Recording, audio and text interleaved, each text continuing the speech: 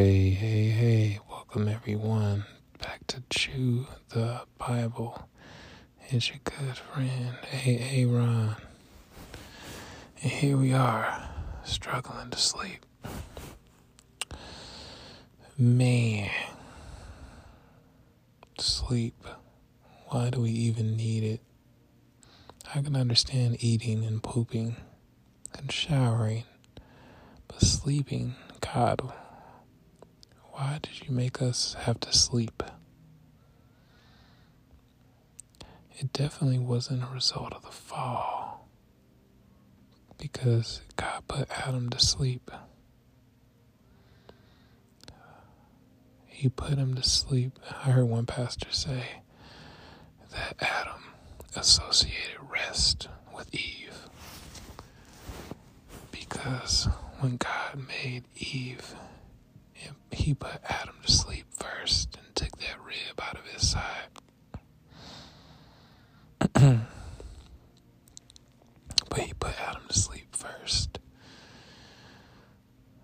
before he made Eve. So, and then when he woke up, there she was, Eve. Man, Eve was probably bad, man. Eve was like just the finest woman that ever lived, ever. Anyway, I bet when Adam woke up, he was like, oh snap, what in the world? What do we have here? Man, I wish I could have seen the look on Adam's face when he saw Eve. You know, God took his time on her.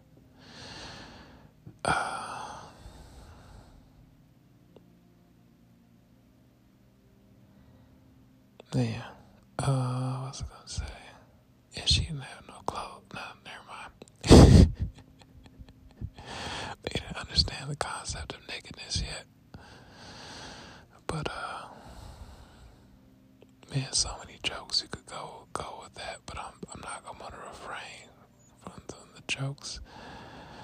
Oh man.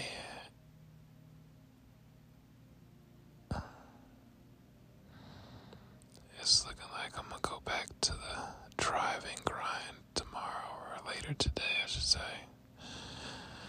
And I'm honestly not looking forward to it at all. God, I need you to come through big time. Big time.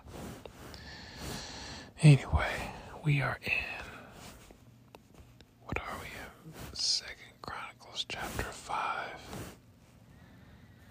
Oh, that's what I was talking to my brother about naps. And he was saying, apparently somebody said that when you take a nap with your significant other, with your spouse, that's considered like quality time. That's considered a date. And I was thinking, yeah, I remember taking some naps while I was married. Those were nice times. It's just funny, these little random conversations I have with my brother about stuff. I'm curious, what do y'all think? If you take a nap with your spouse, is that considered like a date or quality time? My parents used to take naps together all the time, like on Sundays. Anyway, here we are in 2 Chronicles chapter 5. So Solomon finished all his work. Hold on a second, I gotta turn this screen brightness down because it's really bright. Dang it. Darn it, it's already all the way down. It's still kind of bright. Oh well. So Solomon finished all his work.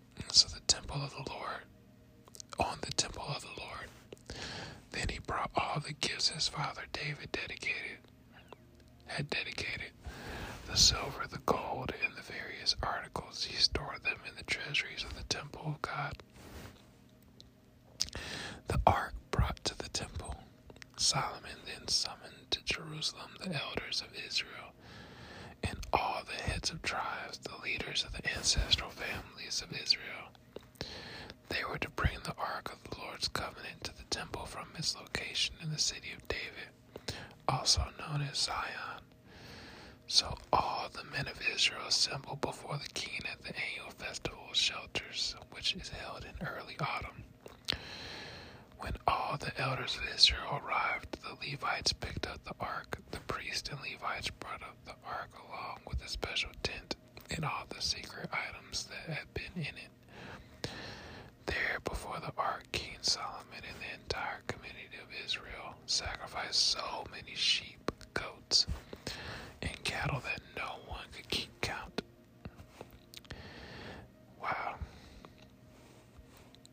Then the priests carried the Ark of the Lord's Covenant into the inner sanctuary of the temple, the most holy place, and placed it beneath the wings of the cherubim. The cherubim spread their wings over the ark, forming a canopy over the ark and its carrying poles. These poles were so long that their ends could be seen from the holy place, which is in the front of the most holy place, but not from the outside. They are still there to this day. Nothing was in the ark except the 2 stone tablets that Moses had placed in it at Mount Sinai, where the Lord made a covenant with the people of Israel when they left Egypt. Then the priest left the holy place. All the priests who were present had purified themselves, whether or not they were on duty that day, and the Levites who were musicians, Asaph, Heman, my favorite, Jeduthun, and all their sons and brothers were dressed in fine linen robes and stood at the east side of the altar playing cymbals, lyres, and harps. They were joined by 120 priests who were playing trumpets. The trumpeters and singers performed together in unison to praise and give thanks to the Lord.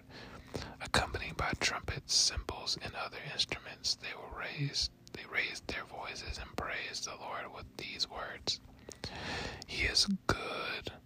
His faithful love endures forever. At that moment, a thick cloud filled the temple of the Lord. The priests could not continue their service because of the cloud, for the glorious presence of the Lord filled the temple of God.